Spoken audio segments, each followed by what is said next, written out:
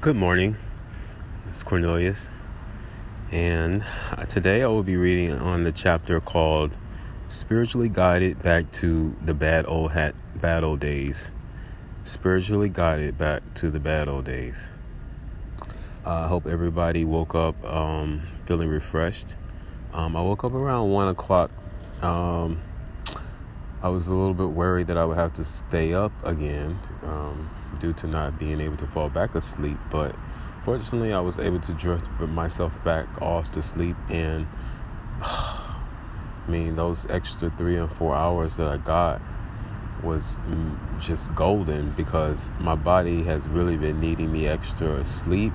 I didn't realize what hard work actually does to the system when you're going nonstop, and it really does increase stress, and we don't even realize it until we start to experience physical manifestations.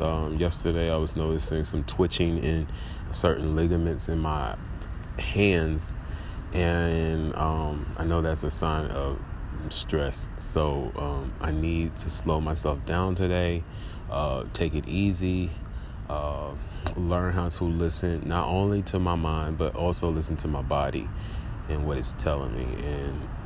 And sometimes it's just good to just rest, calm the mind, ease the mind, depress the mind through meditation, through deep breathing, 5 seconds inhaling, 5 seconds exhale, and do that for 5 to 10 minutes per day before you wake up or before you walk out of the door. I would say in the afternoon, around lunchtime, and definitely before you fall asleep. And these are just like recalibrative methods for you to keep your central nervous system balanced and not overstressing and not putting extra tension on your working parts, so they can work for you for the rest of your life. So in saying that, I'll start my chapter.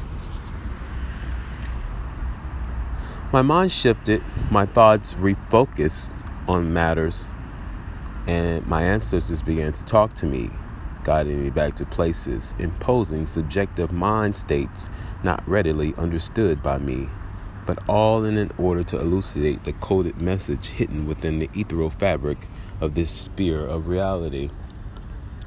It was the ancestors that sent me to Louisiana to visit my father's side of the family. It was there I visited the burial sites of my ancestors. I took pictures of the headstones, developed them, and hung the photos on my wall behind the altar I made at home as a way of remembering them. Since I had my last reading with the Oracle Priscilla, I have been trying to follow my heart and listen to my inner voice. I arise each morning, go to Starbucks to write out the thoughts flooding my mind. On this day, something told me to leave abruptly and walk down to 132nd Street. I wanted to visit a black-owned African motif shop that sold African journals that I liked. Unfortunately, the store clerk did not have the type of journals that I liked, but we took a moment to chat about various paintings in the store, which led to a discussion on black social issues. I don't know how she was able to identify the beads I wore around my neck because they were tucked under my shirt, but she recognized the blue and the yellow colors peering out of my shirt and asked me where I got them. I told her that a spiritual reader sold them to me at Union Square and requested that I wear them because I had a curse on me. She told me that the beads were for my protection, and then I realized it was no coincidence that I had walked into her shop and that I was being divinely sent to her to receive information from my spirit guides. She told me that she knew a man that owned a botanic shop in Brooklyn who is an IFA spiritual healer who contacts Orisha spirits and the ancestors. She explained people go to him to seek guidance about their life. We got on the conversation about life and how understanding our spiritual instincts. I told her I chanted, but I needed a deeper and spiritual message. She told me that the man went by the name of Bula, so I Googled him and jotted the name and number down and called his botanic shop to book an appointment. I thanked the store clerk for her spiritual guidance and went away feeling relieved that I was not alone. I had been feeling lost and confused on this journey and desperately needed help. I knew that I had been led to the shop so that I could be introduced to a world that would change my life forever and change my entire outlook on the supernal forces that rule our existence. The day of my reading, I went and spent an hour with Bula. He led me downstairs into a basement where he set me down on the floor and he began speaking to the deities concerning my life in a language I was unfamiliar. I sat there in silence for nearly 20 minutes, watching him in awe. His eyes were intensely closed, and he was in deep contemplation, reciting rituals in these African ancestors. After he completed the ritual, he opened his eyes and confirmed that my soul came back from heaven to accomplish something great and was called to give something back to the world before I left. And this has been what is driving me and propelling me along. I was surprised to know that I had ancestors walking with me, driving me along my quest in life as I discover who I am. I needed to understand my spiritual self because the spirits were sending me to specific places that I had to go in order to get to the next clue to my path. Bula explained growth with God was crucial because I was supposed to inspire people. He said that I am someone who would always have to prove myself, so I needed to protect my destiny and never give up. Then things would come together. He told me to take care of the dead because my ancestors did walk with me, particularly on my mom's side of the family. He said not understanding my inspirations is like going on a journey without a map. So I needed to always be guided back to the spirit, always allowing it to inspire me. Any small suffering today will prevent a big one from happening in the future, so I need not make knowing who I am and where I am going a big suffering.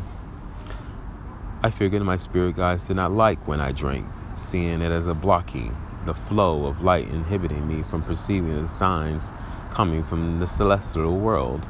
I only had one relapse, but I quickly snapped it back together because I was hearing from addicts that it can trigger a dormant genetical anomaly that I feel runs on my mother's side of the family, being that all my aunts and uncles have some form of mental disturbance.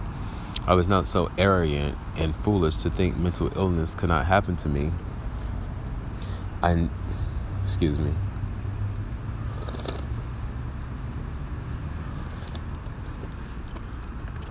know now my life has been assigned to carry out a great mission, more than I can perceive in this moment. So it was imperative that I continue to strengthen my faith, give homage to my ancestors, stay focused in school, and most importantly, never give up. Bula told me that I would be someone that would help many people and that my name would be known among many. However, I should not concentrate too much on material or financial gains, as these pursuits will only stifle my spiritual ambitions and lead me off course. He said that the deities are telling me to write, and there will be many people I possibly could help through writing. I know most of this journey requires me to go out into the world and seek out, but a big part of me knows that I need to stay home alone, away from the madness. I created a sanctuary to come home to, and to heal from the daily bombardments of filthy people in the city. Yet I rarely spend enough time alone in my own thoughts. I have the creative energy to write, and on this night, my writing turned into a creative high as the pen flowed across the page. I jolted a bolt of energy surging through me, causing my hands to shake in excitement and uncontrollably for nearly 3 minutes until I forced myself to relax. After everything was divulged, the energy dissipated. I laid in bed and suddenly I felt this incredible metaphysical presence in the room hovering over me. I was laying on my stomach, half asleep, half awake, but I was certain it was a man's voice that appeared in the room. I told myself it was all in my head, but I was frightened in place, not knowing if it was a ghost wishing to harm me. The voice spoke in a vividly clear and serene yet instructive tone, and I cannot remember what the voice said, but I drifted off to sleep afterwards, too terrified I was going crazy. Was I hallucinating? It could have been a figment of my imagination, yet it felt so real. I woke up the next morning around 8:30 a.m. feeling refreshed, yet curious what the meaning of that experience was, so I started making calls. For some strange reason, something told me to call my sister Shani, because she claims that she hears voices. Possibly she could explain this to me. I dialed her number and she picked up immediately. She began to laugh before I mentioned the nature of the call and before I mentioned anything about the voice. I asked her why was she laughing, and she said it was nothing. So I told her that I had heard a voice, and she told me that she had prayed for the voice to talk to her family, so they that knew that her delusions were real. I asked her why she sent her messengers to come talk to me, and she said that she did not know he would do it. All the while she was having a side conversation with this voice while on the phone with me. I was astonished by this because I had not heard her speak to the voices before, but only when she was complaining of the voices taunting her.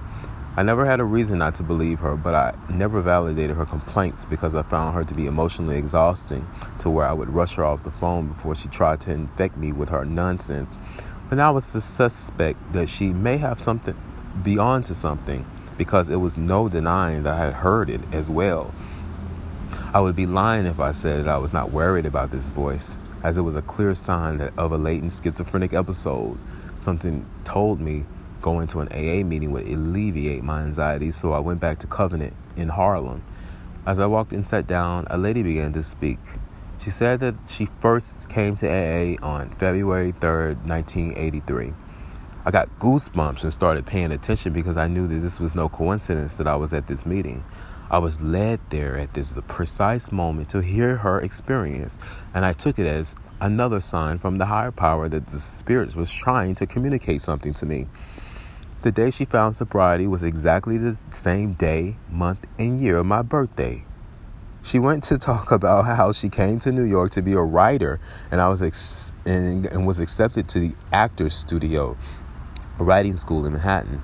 The universe was handing me my next move right in my hand. I thought to research this school to see if it was worth dropping this social work for and going after my real passion. But my mind was too discombobulated at the time to focus on applying to another school, and I soon forgot all about the Actors Studio.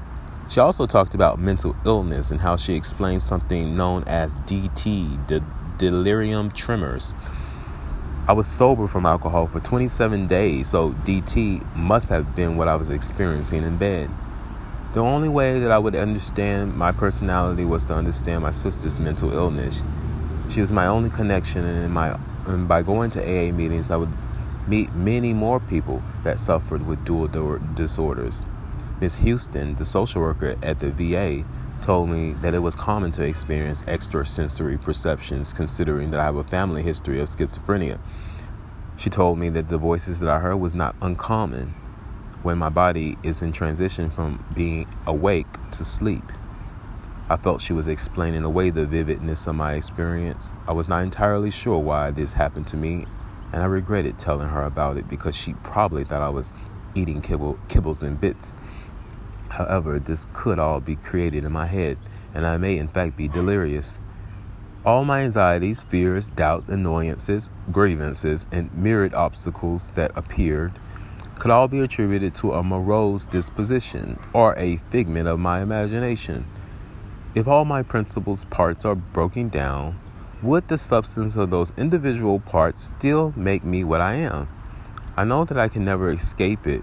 This would mean by exiting in this realm, I leave my corporeal body to be in a peripheral reality where I go back into the earth, and the cosmos will decide my fate, since I can't tolerate myself on this earth.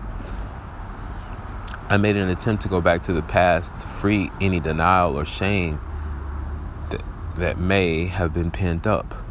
The guilt of subjecting myself sexually to men for the exchange of money came up. I risked my life and health countless of times, seeking anyone that could soothe me. I wanted to feel attraction that made me feel something other than a dark-skinned, big-lipped Southern queer with no friends, no supportive family, no direction, no emotional support or stability. This manifested the feeling of pleasure-seeking, growing drunk in me. And what flowed out of my pores was the stench of crackhead men who are allowed to penetrate me without protection. My sex life started in my hometown of Little Rock, Arkansas. I usually went for the older down low types who were looking to score. Drugs, that is. These aimless nights were lonely. So when I found someone walking alone, I never discerned if they were criminals or HIV positive, but I only needed a willing vessel to satisfy my lonely urge. It was easy to talk to men into having sex with me. Sometimes I would have to offer them money, but it was never more than $5 or $10, enough so that they could score some dope. It was a miracle I never caught sexually transmitted diseases from any of those encounters. On one occasion, I went looking under a bridge for a man that I previously had sex with in the back seat of my car. He told me that he slept at this spot under a bridge, so I went looking for him, and I found him sleeping, wrapped in a sleeping bag. I wiped his penis with a baby wipe, then crawled in his dirty sleeping bag with him. I was 20 years old, and I let him penetrate me under that bridge. I can still remember his moans as he ejaculated inside of me. Then I scattered off, dropping his load on the gravel rocks before hopping back in my car and looking for my next John. I felt such an intense sense of thrill and excitement on those cruising nights.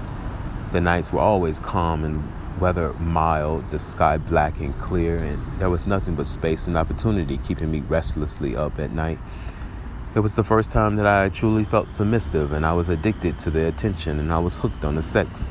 I had to have it. I drove for hours till the break of dawn looking for men roaming the streets.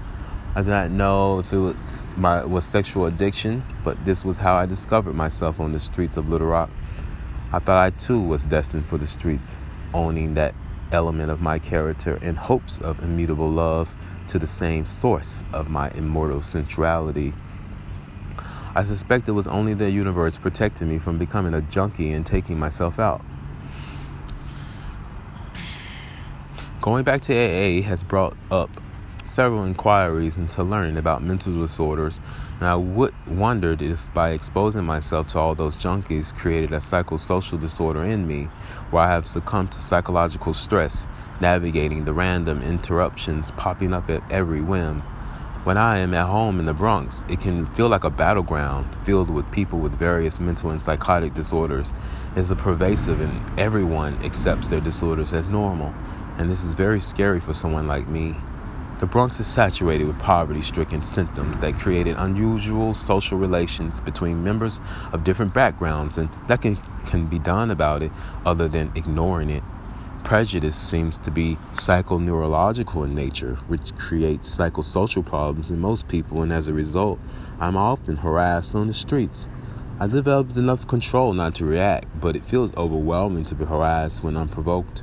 I often feel irritated, but I am not always certain the cause. I try being relaxed and not feeling irritated by people, but I cannot help perceiving the irritation from others. I know this feeling is solely my making, but I cannot explain what brought about this preoccupation of thought. I came to believe that I had a psychological condition that does what it wants, despite how I want to feel. Excuse me.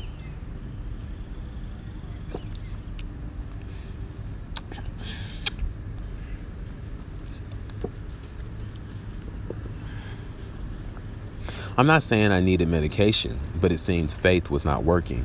I could not deny or make light of the feeling inside of me. I'm so overwhelmed by the annoying energies that I pick up, but I cannot avoid the feeling. I hated these fluctuations of emotions that seemed to have a mind of its own.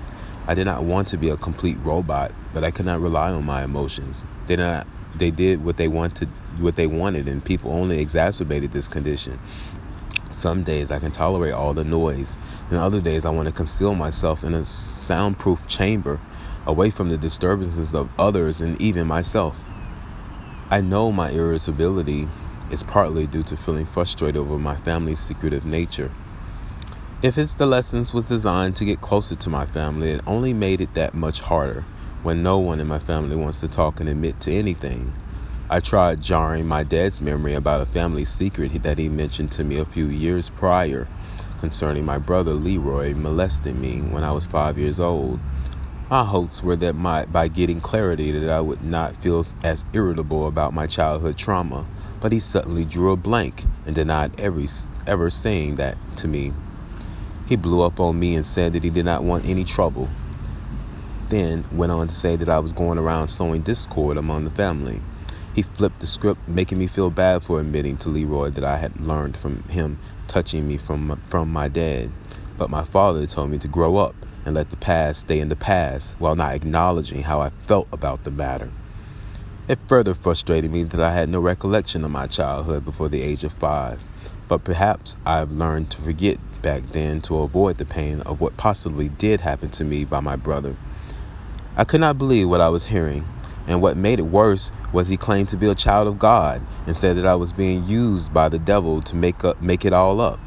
These horrible memories had been brought up to force me to communicate with my father, but it was his utter disregard for my feelings and how my childhood turned out that was causing my resentment toward him. I realized in that moment that patching things up with my dad was going to be a big lesson that I would need to answer before I was able to move on and heal from the past, a past I would much rather forget. And the mere thought of foreseeing an unavoidable future was never good either. But some skeletons needed to come out of the closet because I did not know who my family were anymore. What urged me to avoid grief was why I indulged in my afflictions to begin with, and how I was liable to my family's reluctance to be honest and help me have closure. They didn't understand what I was going through, and my fear was that the truth may forever be concealed, and I would be forced through my feigned imagination to contrive liberation out of the ashes of fallible past, forever psychologically locked in the cage of my brother and father's mind. All this family drama caused me to break my sobriety with a friend.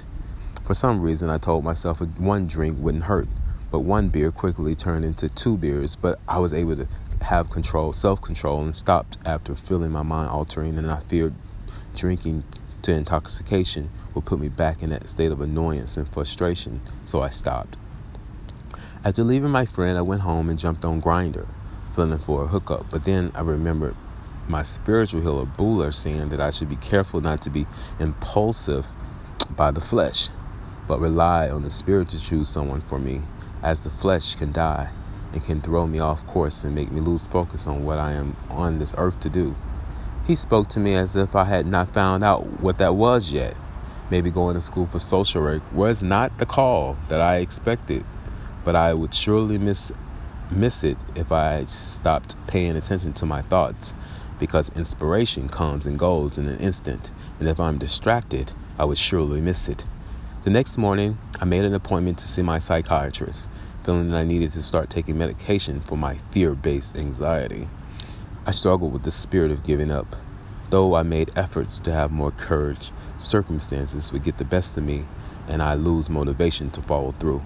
I felt when God finally revealed my true calling, it would be enable me to accomplish my goals and finally kick my drinking habit for good. And that is the final